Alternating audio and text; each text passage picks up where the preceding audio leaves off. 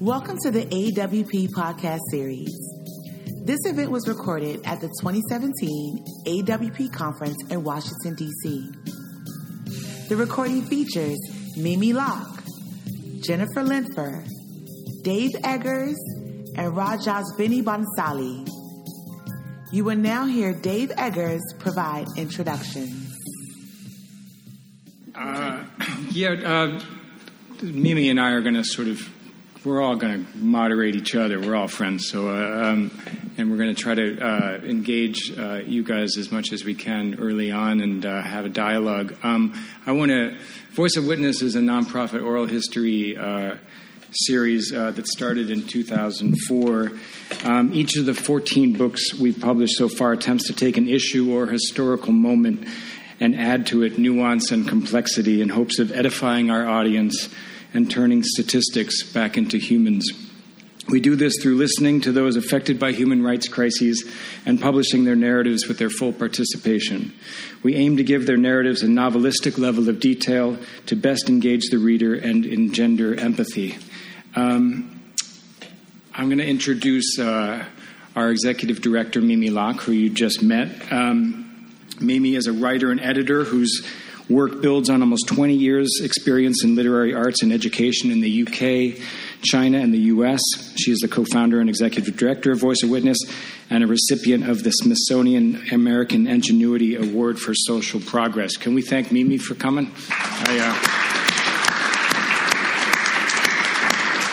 It's just a way to get us clapping early on, I think.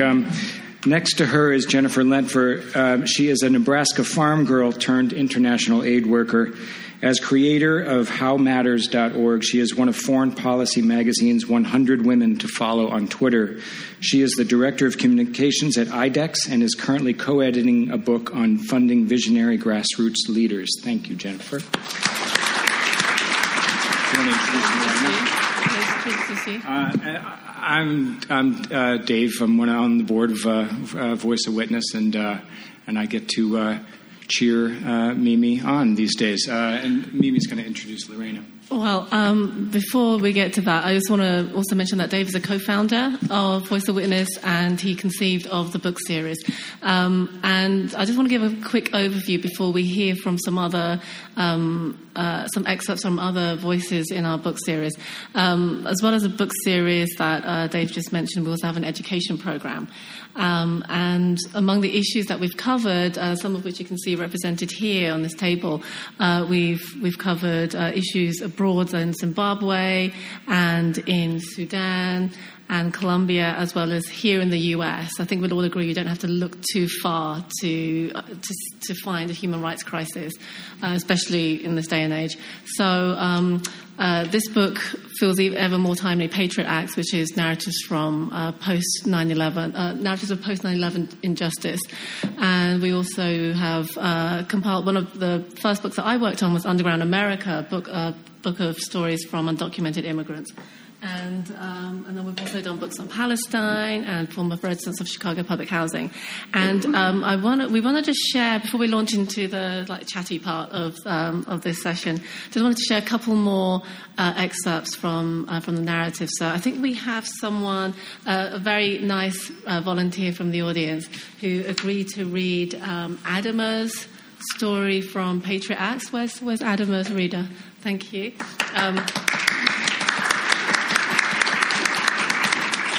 And as our reader is making her way to the stage, I want to tell you just a little bit of context about this narrator. So we interviewed Adama, and she told us Adama was a 16-year-old Muslim girl living in Harlem, her family originally from Guinea, and the one morning on March 24th, 2005, the FBI raided her home at dawn under completely unfounded suspicions of her being a suicide bomber. So the part that we're entering her narrative right now is a moment where the raid is happening. What did I do? The morning of March 24th, 2005, my family and I were in the house, sleeping. Someone knocked on the door, and my mom woke up and went and opened it. 3 men barged in. These men barged in, waking us up. I always sleep with the blanket over my head. They pull the blanket off my head. I look up. I see a man. He said, "You've got to get out." I'm like, what the hell? What's going on? I saw about 10 to 15 people in our apartment and right outside our door in the hallway. They were mostly men, but there were also 2 women. Some had FBI jackets and others were from the police department and the DHS. We were all forced out of the bed and told to sit in the living room. They were going through papers, throwing stuff around, yelling and talking to each other, then whispering. I heard them yelling at my mother in the background, and my mom can't speak much English, and they were pulling her into the kitchen, yelling at her, "We're going to deport you and your whole family." This whole time I was thinking, what's going on? What are they talking about?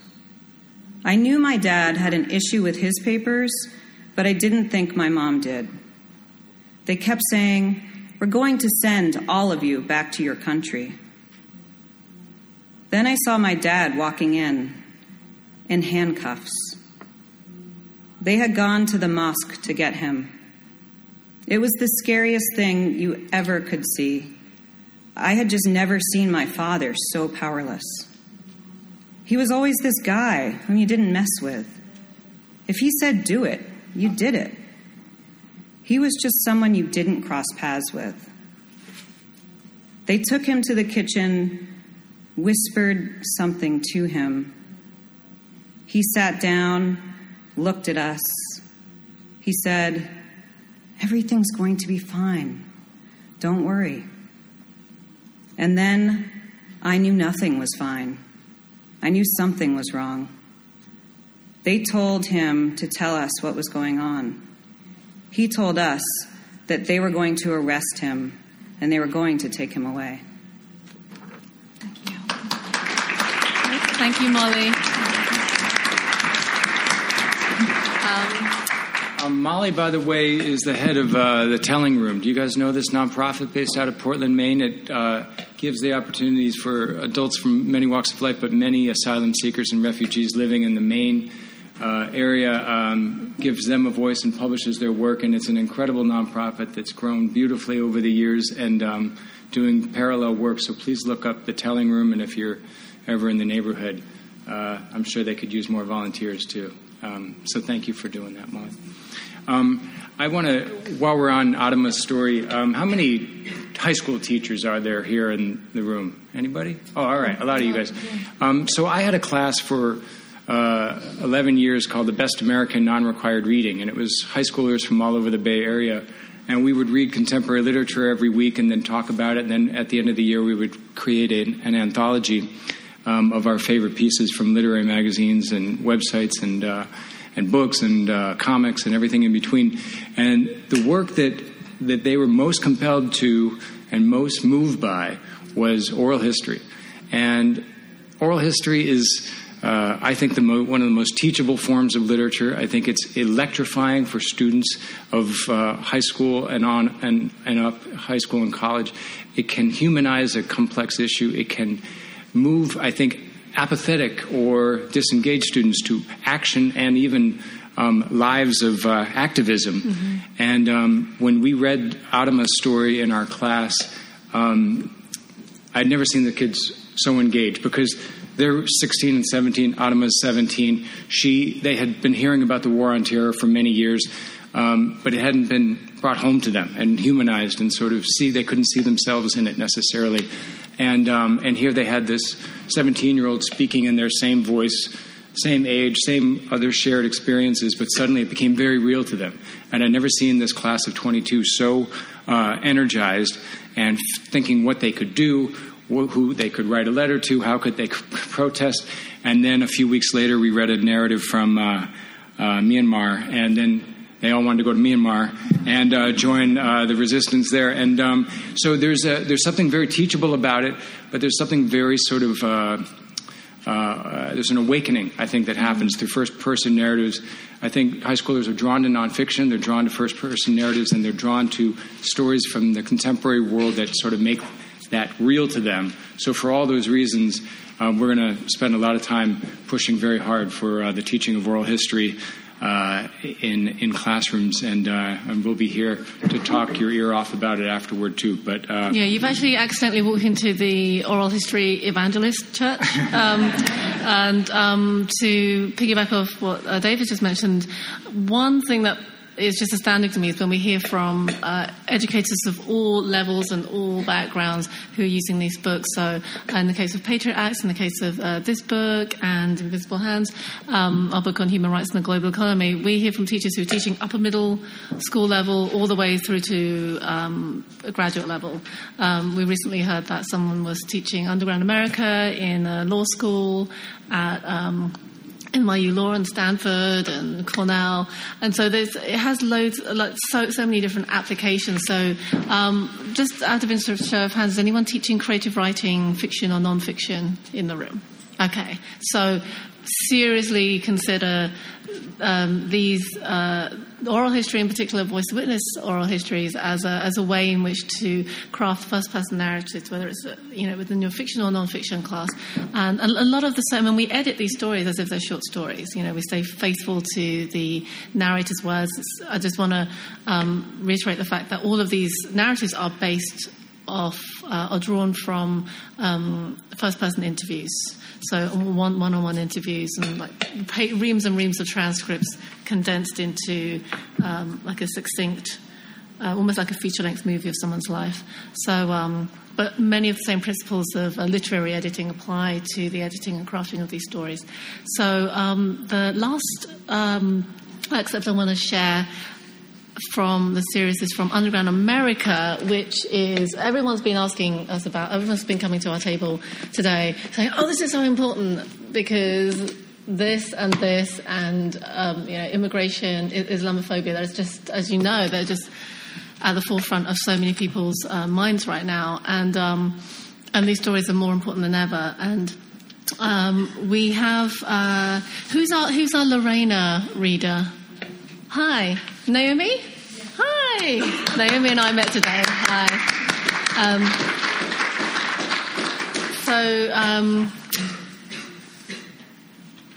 Naomi's going to read an excerpt from Lorena's narrative from Underground America, and I just want to say a little bit about Lorena before we get into this little excerpt from her story. We interviewed Lorena about 10 years ago when she was a college student. She was a full-time college student juggling that workload with a part-time job at a real estate office. She was originally from Mexico. She crossed over into the U.S. when she was 6 years old with her mother and her brothers. And we're going to drop into a story at the point where she's crossing the desert. I remember walking through the desert. It was my mom, my stepdad, my two younger brothers, and me. I was 6, so my brothers were 5 and 3. I was so hungry. That is something I don't ever wish on anybody, that kind of hunger. And the only thing I could think of was, if I'm hungry, then my brothers must be hungry. I started getting worried. We were literally in the middle of the desert. That night, we fell asleep in between some bushes. It was early in the morning, like 6 or 7 o'clock when I woke up. We were in the middle of bushes, on top of other bushes, so we were completely covered. It was all dry, so it was really noisy, and so nobody could move. I remember waking up, and I kind of jerked my foot to the side a little bit, so the bushes made a loud rustling noise. And there were actually INS agents on the other side of the bush. There were other people with us. I think it was 7 or 8 of us. But they weren't family, so I don't remember who they were. I felt horrible. This was totally my fault, and I knew it, and I just could not live with myself. I remember my mother and stepfather getting their hands tied with those plastic cuffs. I wanted to kick the INS agents because I was thinking we're good people. People that get tied up are bad people. They walked us to the van, and they took us to a cement holding cell. It was a big room, and they were holding a lot of other people already. there was this lady with a baby, a brand new baby, like less than 3 months old on her back. And my mom was begging her for a little bit of Gerber that she had for her baby because we hadn't eaten or drank anything in I don't know how many days. At first, the lady didn't want to give us any because that's all she had for her baby. But then she did give us some. And I remember my mom feeding us that Gerber with her finger. That night, they let us go, and they dropped us back across the border. Not even a day went by, and we tried again. Fortunately, the second time, we were successful. I remember walking through a canal, but there was no water. One of the coyotes was holding my hand, and he asked me if I was tired, if I wanted him to carry me. And I said, "Oh no, I can do this. This is easy," I said. "This is as easy as the 3 times tables. 3 times 1, 3 times 2, 3 times 3. I remember they were making fun of me because I said that. Thank you, Naomi.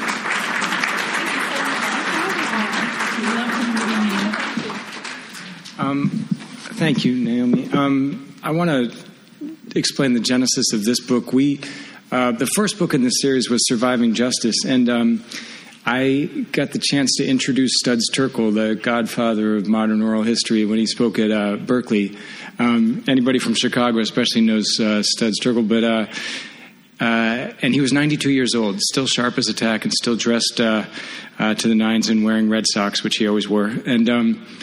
And after that event in the lobby, I met a woman who said, "Well, if you're interested in oral history, I work with the recently exonerated, the wrongfully convicted and exonerated men and women who were convicted and did up to 25 years in prison for crimes that they didn't commit. We think we know the full story of the exonerated, that life is easy once they get out of prison, but there's so much more to tell. And we should do a book of oral histories of the wrongfully convicted." And this was Dr. Lola Volin, who co-founded this series. So in that lobby, after a Studs Terkel event, we conceived of this idea of Voice of Witness. And a few months later, I ran into Peter Orner, who's a novelist, who many of you know as a short story writer and a novelist, but he was also a lawyer, and he used to be an asylum lawyer. And so we met on Valencia Street in San Francisco, and he started telling me about his life as an asylum lawyer, and he had this experience when he was representing a man from Guatemala who was seeking asylum. He was afraid to go back to Guatemala for fear that he would be persecuted and or killed, and Peter spent months and months on his case, and finally went to the judge. San Francisco presented his case, and in a very short hearing, this man's asylum application was denied. And afterward, a fellow colleague of Peter's said, "Don't worry about it. It's nothing personal. The judge probably just saw too many Guatemalans today."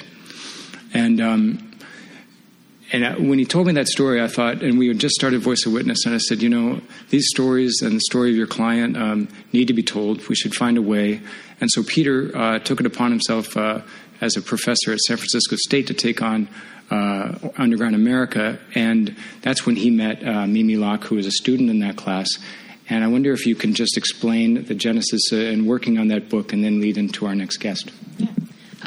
So I was part of a team that Peter Orner put together. I'd already graduated, but from an MFA in creative writing, and I was really interested in helping out on this book, really partly because of my own background as a children of immigrants. My parents are from China, immigrated to the UK, but also because oral history was such a big part of my life growing up. I would, from the moment from as early as I can remember, I would demand that my mother would tell me stories about life in the village and as a farmer back in Hong Kong, and I'd have the tape recorder on, and so this was a form of storytelling that was really meaningful to me. And working on the book, I focused on the Chinese immigration beat, but there were about 14 or 15 other folks working on the project, just scattered all over the country, interviewing people from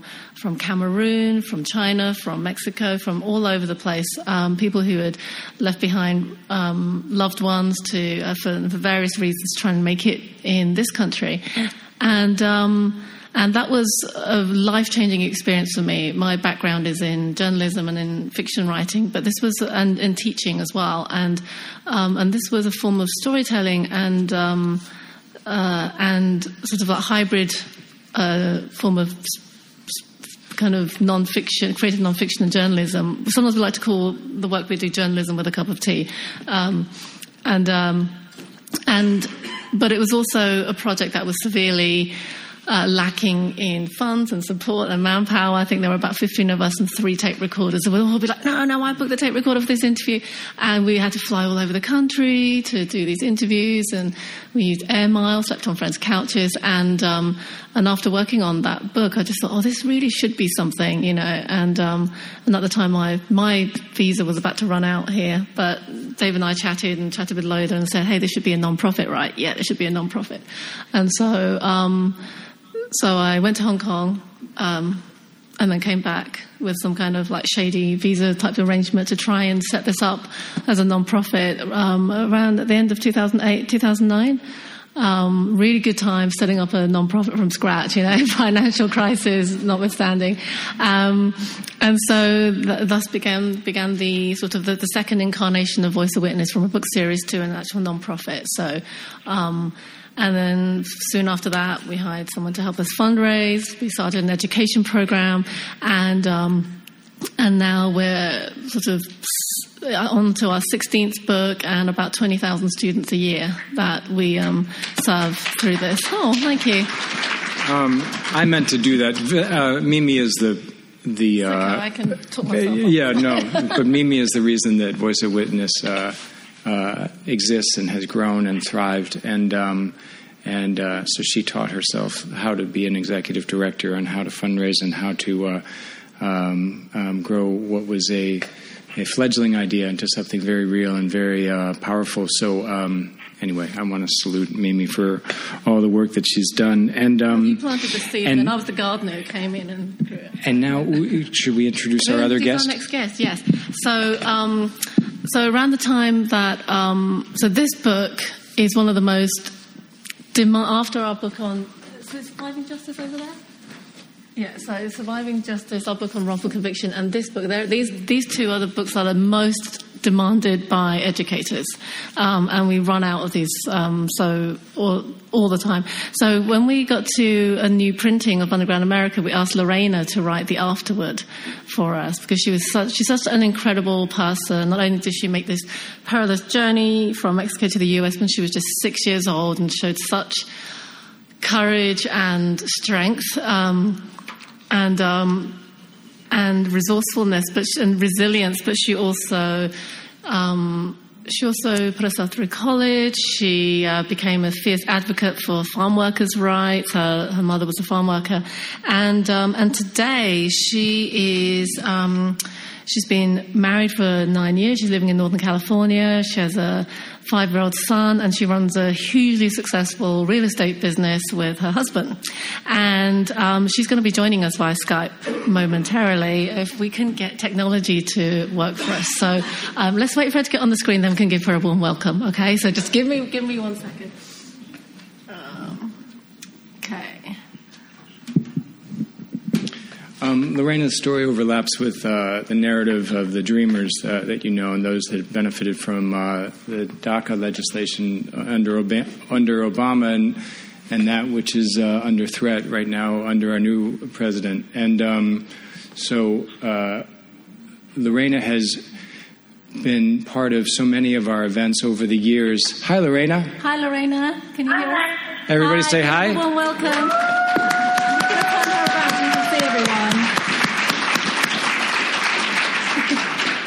Lorraine, I wondered if you could start from the start and tell us how you first met a Voice of Witness interviewer and what that process was like. And you were going on the record at a time when you had reason to be concerned about having your narrative out there, and obviously you used a pseudonym in the book. And anyway, if you can talk about sort of what it was like to tell your story when you did.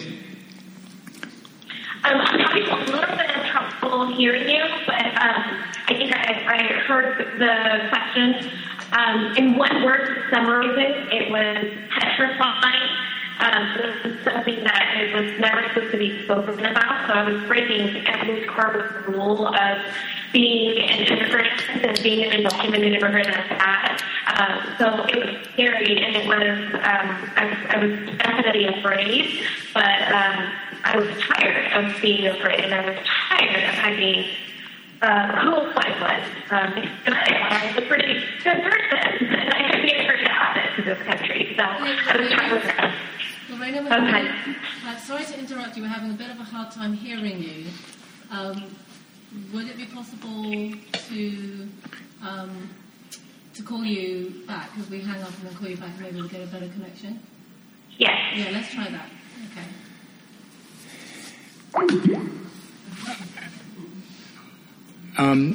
While we're doing that, maybe wait a second. See, humans are always better than technology. Yeah. Okay. How's this? Keep it small, I think. I'm fine. Can you hear me? Yeah. Yeah. That's a little better. Yeah. Okay. All right. Okay, so you were saying that it was scary, but you were tired of being afraid?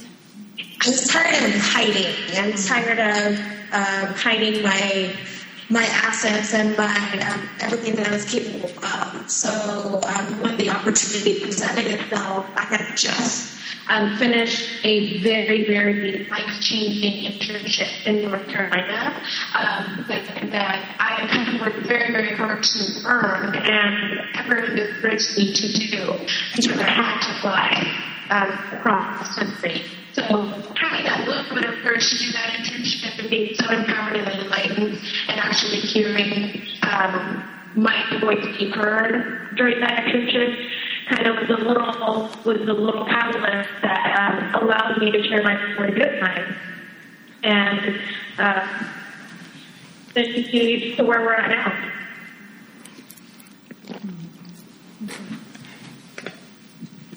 now. Lorena, are you guys able to get most of? Okay, it's a little jumpy, but I think it's okay. Lorena, can you talk about?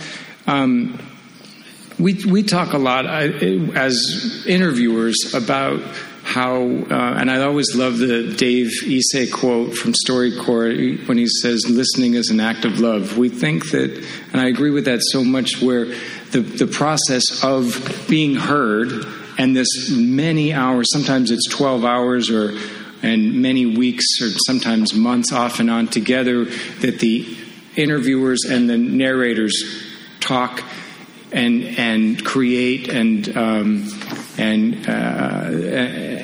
publish this narrative. Can you talk about that part of it, being listened to and being heard and digging deeper into your story than maybe you had in telling it to anybody else? We all have a short version of our life story that we tell, but this process requires a depth of detail that is, I think, unprecedented in other parts of our lives normally. Yeah, I had never shared this much detail with anybody up until that point. I don't think very many people now know that much detail of my life. I'm a very, very private person as it is, especially with this aspect of my life. So it was challenging, but my interviewer was David Hill. He made sure and went to every effort to make me feel comfortable and safe. So once he unlocked that door, I mean, I don't think he could stop me from talking. Once your narrative was published, can you talk about the moment you saw it in print and saw, I think what we talk about a lot at Voice of Witness is how so many of the narratives have had their narratives distorted, have had them taken from them, they've been labeled, they've been misconstrued, and here our attempt is to allow the narrators to reclaim their story and to make it just right, to approve of the final text so that when it goes to press, there's no surprises and your story is your story again. And can you talk about sort of seeing it in print and the aftermath of the book? It gave me that validity that I've been seeking for such a long time, that I actually existed. I now have proof in writing that I exist in this country. Up until then, so it gave me an identity. It gave me just validity and knowing that I am a person and I'm a valuable person, valuable enough to be in a book somewhere. Do you tell us a little bit about, that was 10 years ago that you shared your story with us. Can you tell us a little bit about how life is like for you now? I remember when we spoke last week, you said you were about to make a big move. Yeah, we did. We just made a big move.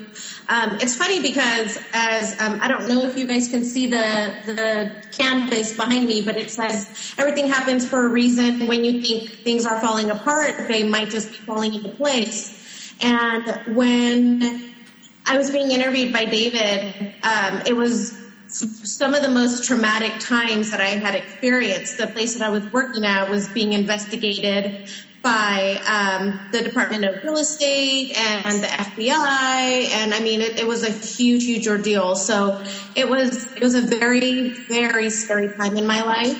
And I just kept thinking, I think I'm just adding wood to the fire here by speaking up about my story.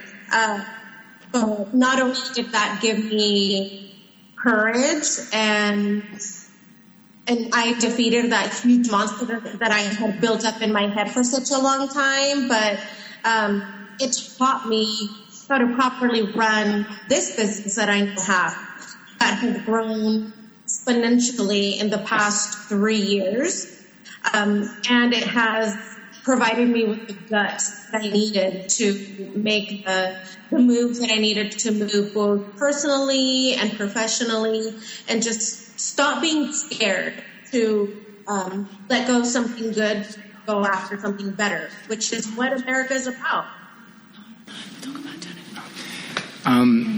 Thank you. And I think it's inevitable that we have to bring this up to the present moment. We had 8 years, I think, where there was progress made with DACA and other legislation, and there were certainly setbacks too, but the moment that we find ourselves in now, and here we are gathered in D.C., not too far from the White House, which is communicating some very scary ideas, and I think ideas that come from a clear lack of empathy, and we're going to talk a lot about empathy today. I don't think it's any coincidence that the current occupant of the White House doesn't read, and how that results in his worldview and that lack of empathy. But can you talk about, from your perspective, and looking back and looking back into the next generation too, young people? I work with young people. A lot of our nonprofits, 826DC and 826 Valencia, and around the country, where this is on the minds of so many young people who are 8, 9, 10 years old, who go to bed with fear, who wake up with fear, whose families live with fear every day. And I wonder, from your perspective, is it shocking to find ourselves backpedaling so much that we have retreated to this level of fear that we thought maybe we were progressing past? Sorry, I'm going on and on, but I'll let you know what I mean. Yeah, I still feel like a dreamer. I still identify myself as an immigrant, and my heart hurts for every single person that lives with that fear every single day, because I know what it's like to be afraid of the local police department, of a sheriff, of any sort of a government entity, even going to a bank. I remember what that fear was like. I don't know if that'll ever go away. But I was just having this conversation with somebody that is a dreamer and is putting his goals on hold and his plans on hold just because he doesn't know what's going to happen. And I feel like that's when the bad people win. That's how they win. I don't think that we should let fear dictate our lives. Yes, it is a reality. I'm not trying to bury my head in the sand and pretend like it doesn't exist. But until anything concrete happens, I just say keep moving forward, no matter how slowly forward is forward. And don't let anyone or anything or any potential of anything stop you from your goals and from your dreams. Your goals are your goals and your dreams are your dreams. And you're the only one that can stop them from becoming a reality. Thank you so much, Lorena, can you stay for a second? We're going to talk to Jennifer, and then we'll swing back to Q&A. Can you stay for that? Sure. Oh, okay. Jennifer, I want to talk about the book project that you're working on, and it's centered around food sovereignty. And I wonder if you could just sort of define that and why you chose to explore that in Zimbabwe. And anyway. Sure. Food sovereignty is simply the freedom to choose how your food is grown. Okay? How it's made. It is a product in this country, isn't it?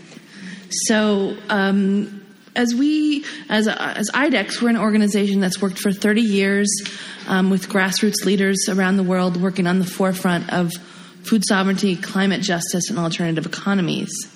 And what we find, especially in this moment, is that people in the global south have so much to teach us, truthfully.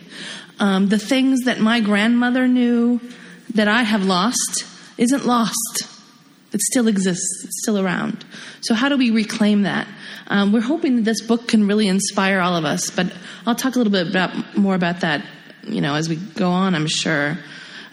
We also know that food sovereignty is so important right now because the industrial food system has created such a burden on our environment and is such a contributor to climate change that we've got to figure out how to feed ourselves and not hurt the planet. We absolutely know we have to do that. And so we need creative solutions. We've got to figure out how to transform these food systems. And the other thing for me, why food sovereignty is so important in this moment, is that we know from communities of color in this country, we know from people in the global south, food is resistance. It fuels us on a deep level, spiritually, emotionally, and physically. So it's an important time to look at this topic, I think.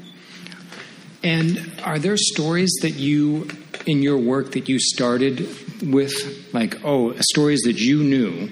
Because a lot of times these books, typically the editors of the books are individuals who have worked in the field that the book is covering, whether or not, in the case of Inside This Place, Not Of It, which is a book of narratives from women's prisons in the U.S., one editor had been a public defender, and the other editor had worked with Justice Now, prison reform organization.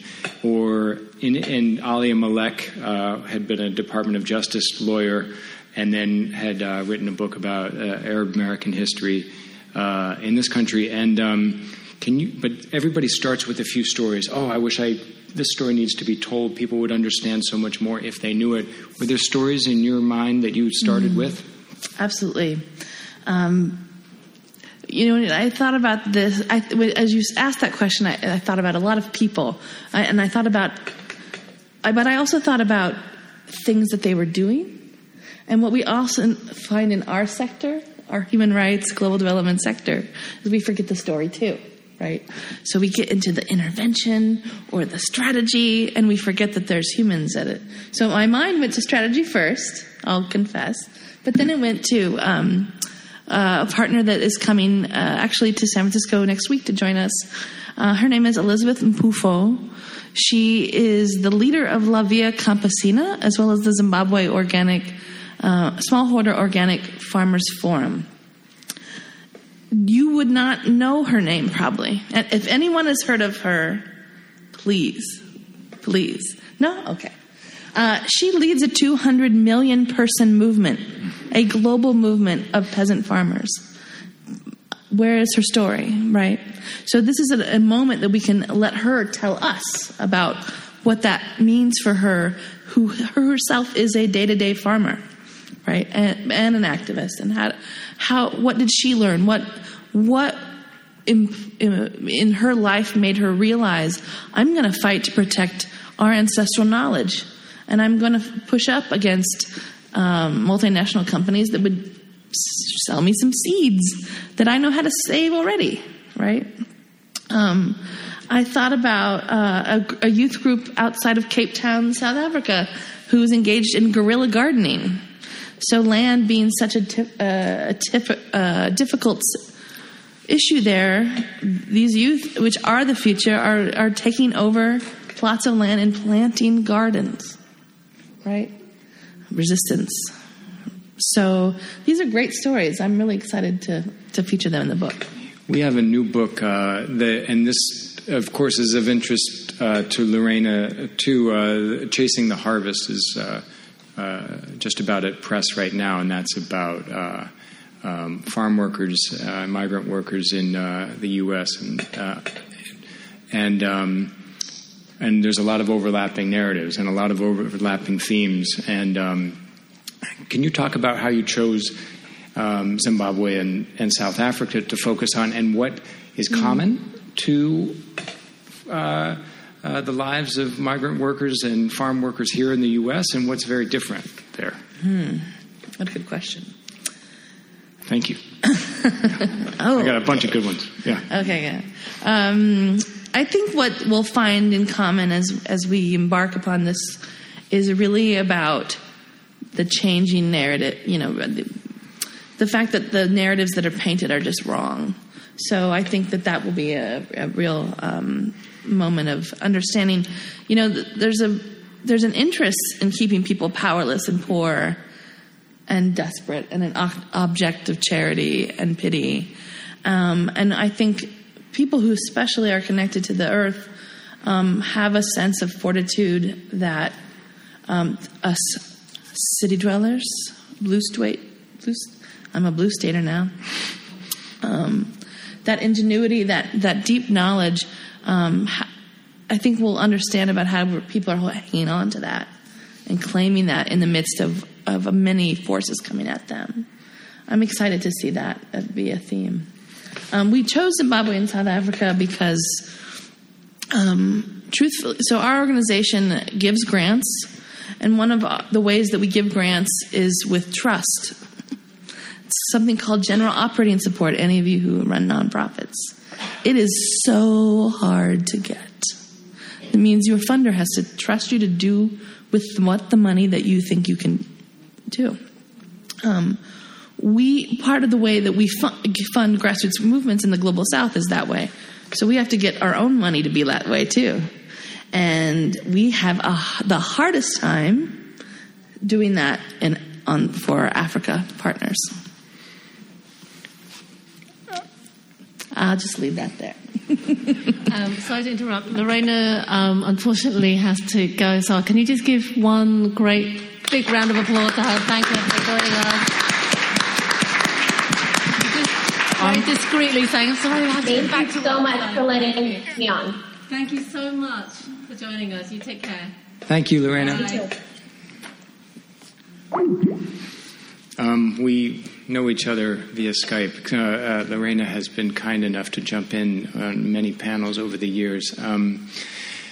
And also, notably, if you read her narrative, which I urge you to do, she worked with farm workers in North Carolina. She was from California, but she went to North Carolina for an internship and became an activist advocating for the rights of farm workers. In California, farm workers typically have, due in large part to the work of Cesar Chavez and everybody associated with him, have more rights and there are more regulations and protections than there are in some states like North Carolina, especially back when Lorena was volunteering there. I want to talk about, Jennifer, oral history. How did you choose this as a vehicle to get to sort of, the work that you guys do is on the ground, and why is oral history a necessary plank of that? And was it something that all the rest of your organization endorsed right away, or is there skepticism about storytelling as a necessary use of time and funds? We love storytelling. Sharon Bridgeforth, playwright and performer, who our first performer, is our artist in residence at IDEX. So we really invest in that as an organizational strategy.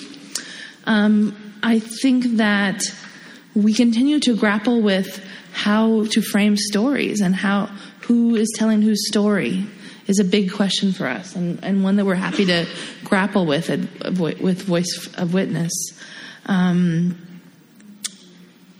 I think it's oral history matters to us because that person can own their story the whole way.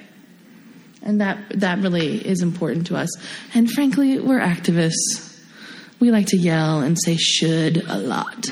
So how do we, and we know that in this polarized environment that we're now part of, that it's hard to argue with an oral history, isn't it? Yeah. And it has all that heart and all that narrative arc that we love too. So it's powerful in many ways, and we're looking forward to that part of it too. Well, and then I'll say one of the things that we saw from the beginning, and we're talking about an issue that this book is going to be based around, which is food sovereignty. But in every case, the first thing that the interviewers sit down and ask is, tell me about your childhood, tell me about your family. And that's the first hours. I mean, first of all, the narrators are allowed to direct the conversation anywhere it goes. The narratives end up being mostly chronological, but they are the drivers of the interview process. Anytime they want to stop, they stop. If they want to discontinue the process altogether, they do. If after their narrative is complete and edited and even printed, they can still take it back. They have control over their identity as it's presented in the book. They can use a pseudonym. In Underground America, all the narrators we use pseudonyms and even disguise their location for fear of them ending up on a list. And we even had a case in our book about South Sudan, Out of Exile, where one of the narrators, after the book was at press and printed, felt that even though her identity was disguised, it might be discerned by authorities in Khartoum who wished her family ill. So we pulped all of those books and went back to press without her narrative in it. The idea is to give the narrators a safe space where they feel safe during the entire process and afterward too. And the relationships don't end when the book's published. Obviously, we've known Lorena forever. I still stay in touch with narrators from Surviving Justice, and I know that Peter Orner has had a very close ongoing relationship with many of his narrators, and as a lawyer, Peter is finishing a book called Laville that's about Haiti after the earthquake, and it's been 5 years in the making, and during that time he's gone back to Haiti countless times to get updates from his narrators and make sure that everybody is doing well. And his advocacy for them definitely extends beyond the page for sure. And after, the hurricane there too happened, and many of the narrators were displaced, and so he becomes intimately involved in their lives. So it's a relationship that it transcends journalism and oral history and anything that goes toward furthering their humanity, and I think taking empathy to the next step is okay, is advocated and is part of the process. And I think this, what we've been talking about at the root of empathy, and when you're facilitating someone else's story, I think what we've really been talking about is honouring someone's story, taking responsibility for it, but also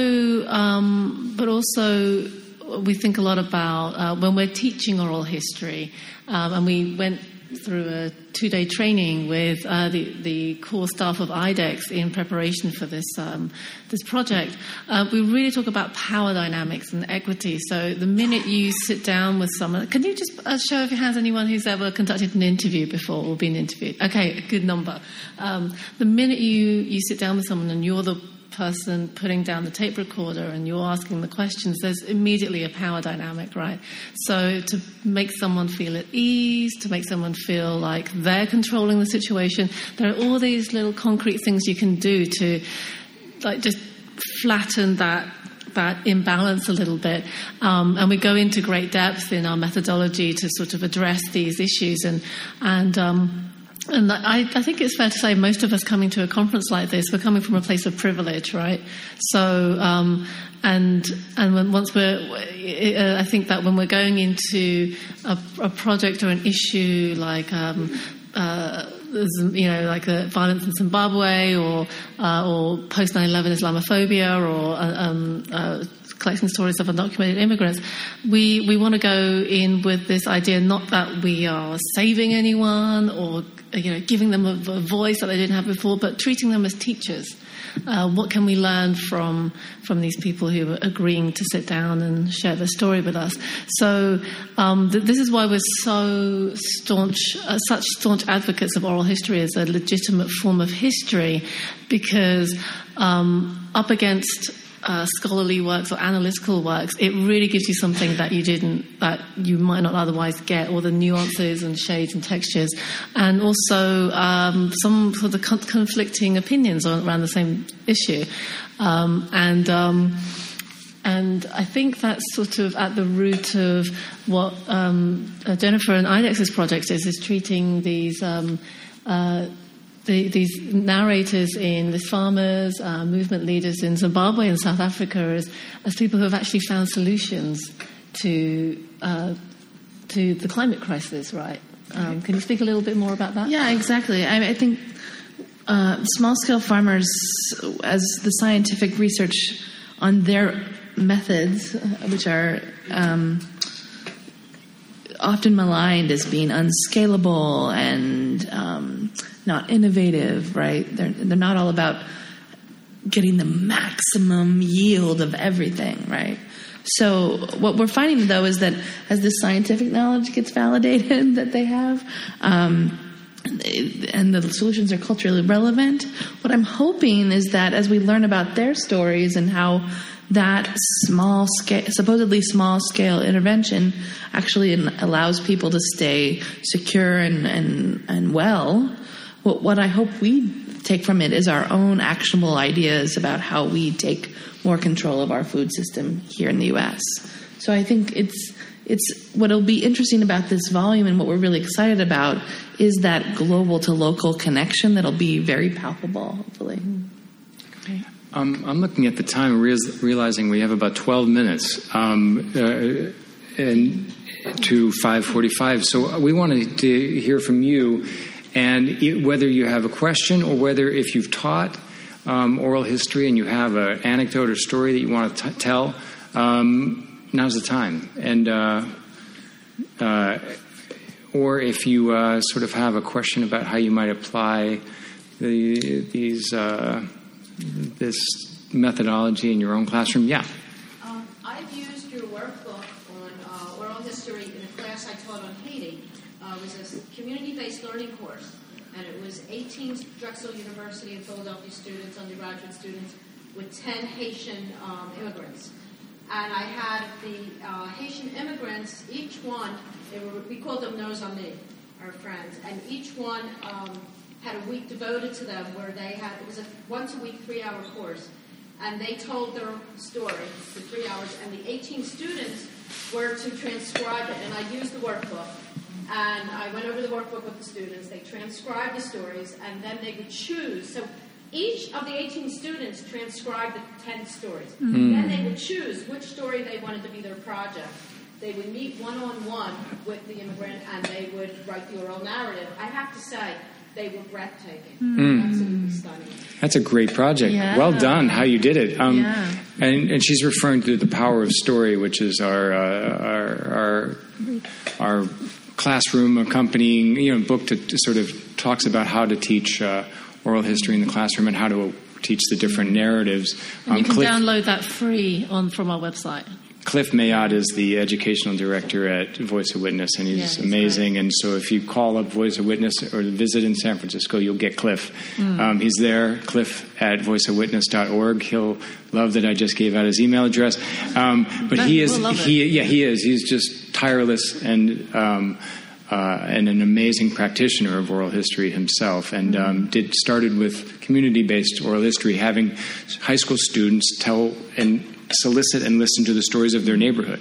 Because so often in San Francisco, the students are from one part of town and they're going to school 45 minutes away on the other part of town. They don't know the neighborhood that they're living in that well, and the residents of that neighborhood. So he started there, teaching very hyper-local oral history. But the project that you just described, it must be transformative for everybody on every side, including the narrators, to be heard.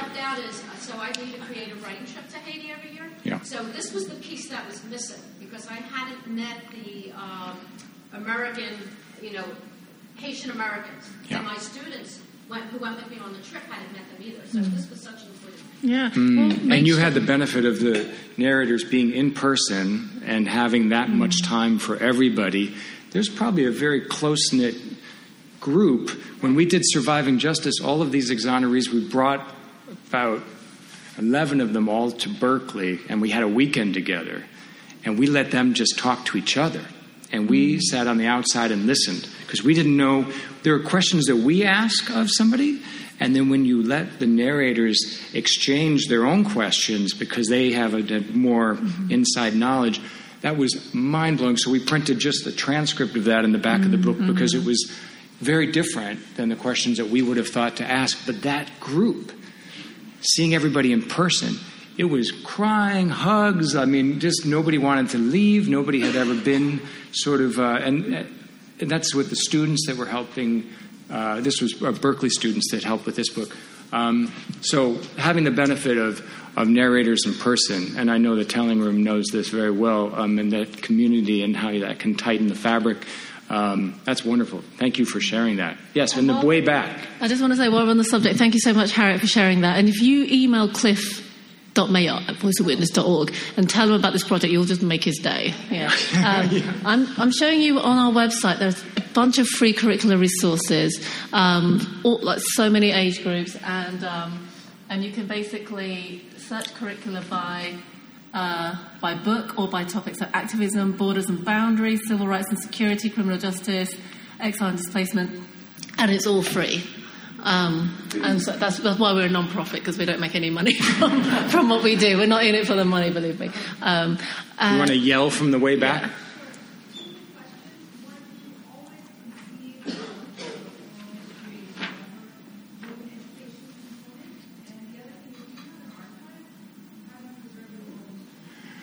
Good questions. We have everything. We have the interviews. We have not made...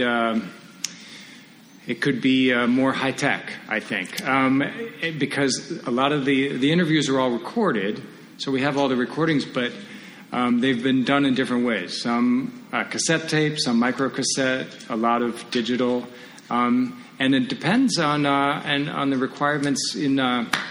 Crazy story, and this is why the story of women in prison is so compelling and outrage-provoking. In the U.S., most of the prisons wouldn't let our interviewers in unless they had a certain type of tape recorder. MP3 player, right? Obsolete from... It was it was a micro disc player that you can't. MD player, that's right. Yeah. We had to buy them on eBay.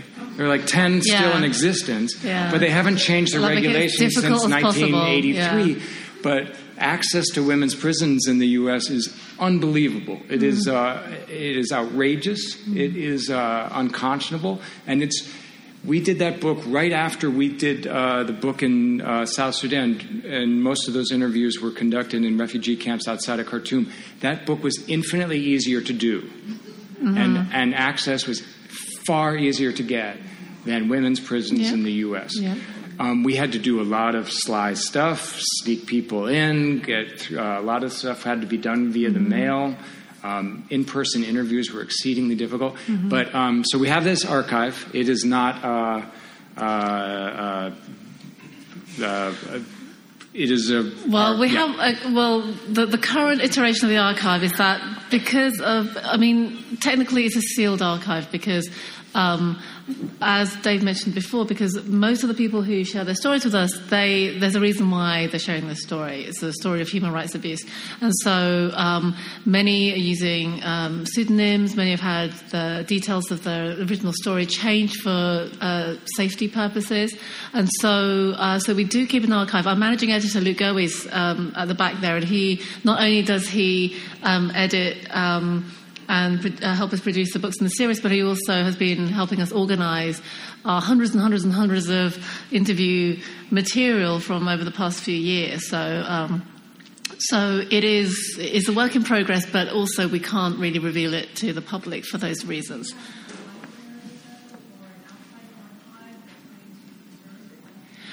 We're working on various possibilities, maybe with a university or somebody that would have the resources to do this right. Voice of Witness is still very, very small. So it is a dream, and it will, I think, happen at some point. With the existing staff, we can only dream, but someday. If anyone wants to volunteer any archiving, there are archivists there. They want archivists, to. This is how it works with nonprofits. You volunteer, and you're going to get roped in. Are there any other thoughts? Anybody else who teaches? Go ahead. I don't teach oral history right now, but I was wondering how you would come up with your new projects and who you contact for your new projects and how you put those ideas to life. Well, in the case of this project, it was really a conversation, right? We were aware of each other's work. We had Zimbabwe in common. IDEX does work in Zimbabwe. When we put this book out, they sponsored an event. Our offices were down the road from each other. The executive director of IDEX, Vinnie Bansali, who unfortunately couldn't join us today, she and I are friends. She used to serve on our board. And we used to share communications managers. Yes, exactly. And so sometimes it's just knowing each other's work and then just seeing, this is a sweet spot here. That's like, we should definitely partner on that. So it's sometimes a matter of timing. Sometimes it's just like in the coffee shop. It used to be less formal. Now there is a formal application process, a proposal process that's fairly elaborate, and then the board has to examine that proposal and see if it's viable, see if it's something that needs to be expressed through oral history and that we can do it uniquely well and that we can find funding for it. And then sometimes we will think, like after, for Patriot Acts, this was in the mid-2000s under Bush, and there was... we felt like we needed a book to address, Islamophobia in the U.S. and human rights abuses here directed to Arab and Muslim Americans. And so I had read Alia Malek's book, A Country Called America, about the history of Arabs in America. And I asked her if she would do it, and she said yes. So sometimes we match up an idea with the right editor. But more often now the proposals come to us. And we have, we feel really fortunate that there's a lot of great proposals to choose from. Luke Gerwie, our managing editor at the back, he vets all the proposals that come in and helps us winnow them down. The ones that have potential, he helps to sort of work with the proposal writer to strengthen them. But really what we look for is sort of pretty kind of broad but narrow at the same time. We're looking for ideas book ideas that address contemporary and underreported issues that are affecting people in the US and around the world. And the reason why we have this US and international focus is because the two aren't exclusive. And I think there's this growing... I think there's always been this danger of this sort of sense of, just inward-looking, isolationist sort of perspective. But now more than ever, when things are kind of falling down around us in a very sort of visceral sense, it's easy to just focus, and understandable to just focus on things like in our immediate vicinity. But we really can't lose sight of how what happens here in the US has huge ripples around the world and always has done. So that's sort of... long answer to your question. I think we have time for one. Yeah, two here more. in the front. So I've been working on a book that aims to tell the stories.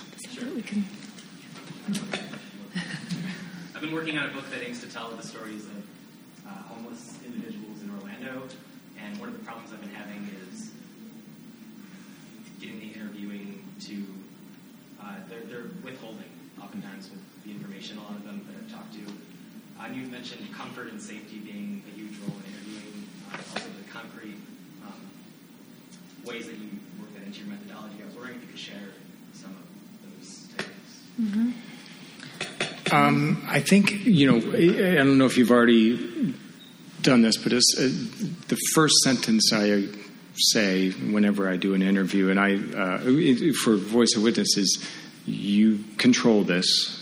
We're not printing anything without your permission. And if that's the first sentence, most of the hesitation will go away if it's like, okay, I'm not going to have this snatched. It's not going to be a hit and run. And I think that most, and I'm, coming from the field of journalism myself, like sometimes you don't have that opportunity to check and all that stuff. And so news is news. And the methodology is different. With this, if you want that novelistic level of detail, and then if you want to avoid re-traumatization and make sure that this person doesn't feel exploited, then that first sentence, you control it, and you always will, usually will put people at ease. And then I think that the relationship has to feel non-journalistic in a way. I mean, it is a formal process. You're doing an interview, but it isn't this, like maybe described, this typical power dynamic where I represent this newspaper and I'm going to take a few quotes and you're going to see them tomorrow and they're going to be permanent, and that's that. And so I think if you can ease into that process, especially with the very vulnerable community that you're talking about, who has, had probably countless run-ins with powerful entities, whether it's the police or whatever, who in a group of people that is always misunderstood and usually maligned. I think that you're dealing with a group that needs to be heard, and so it's a very worthy project, and it requires exceedingly careful process, I think, especially if they don't have exposure to students. Students are very young sometimes. So when we worked with, for Surviving Justice, it was students at the UC Berkeley Graduate School of Journalism, and some of them were 22, very young. And so we did months and months of training, actually, before they were interviewed anybody, because we wanted to make sure, that everybody got it right, because it can be, especially the re-traumatization risk. But I hope, but also maybe if you bring people into a safe space, food, just make it a home, make it not necessarily a formal thing with a tape recorder in someone's face, but let's get together first. You can establish a relationship over days and weeks that creates a comfort level, and then you can get started. Yeah. Does that make sense? Ashley, who's a narrator in Inside This Place, she talked about how this was a person who gave birth in prison. She was shackled during childbirth while she was in prison. And she has spoken several times about her first experience of being interviewed by one of our staff members, Claire Kiefer. And she said that the first thing that she did was first, Claire went to her home because Ashley requested it. She brought donuts and coffee. She spent the first half hour just like playing with Ashley's little kids. And so by the time, and they'd only spoken on the phone once or twice before then. And by the time they actually started talking, Ashley felt like she really could see this person as another human being, not just as someone who wanted to get something. So it doesn't feel transactional. And also a really crucial thing is to not to start straight away with the heavy stuff.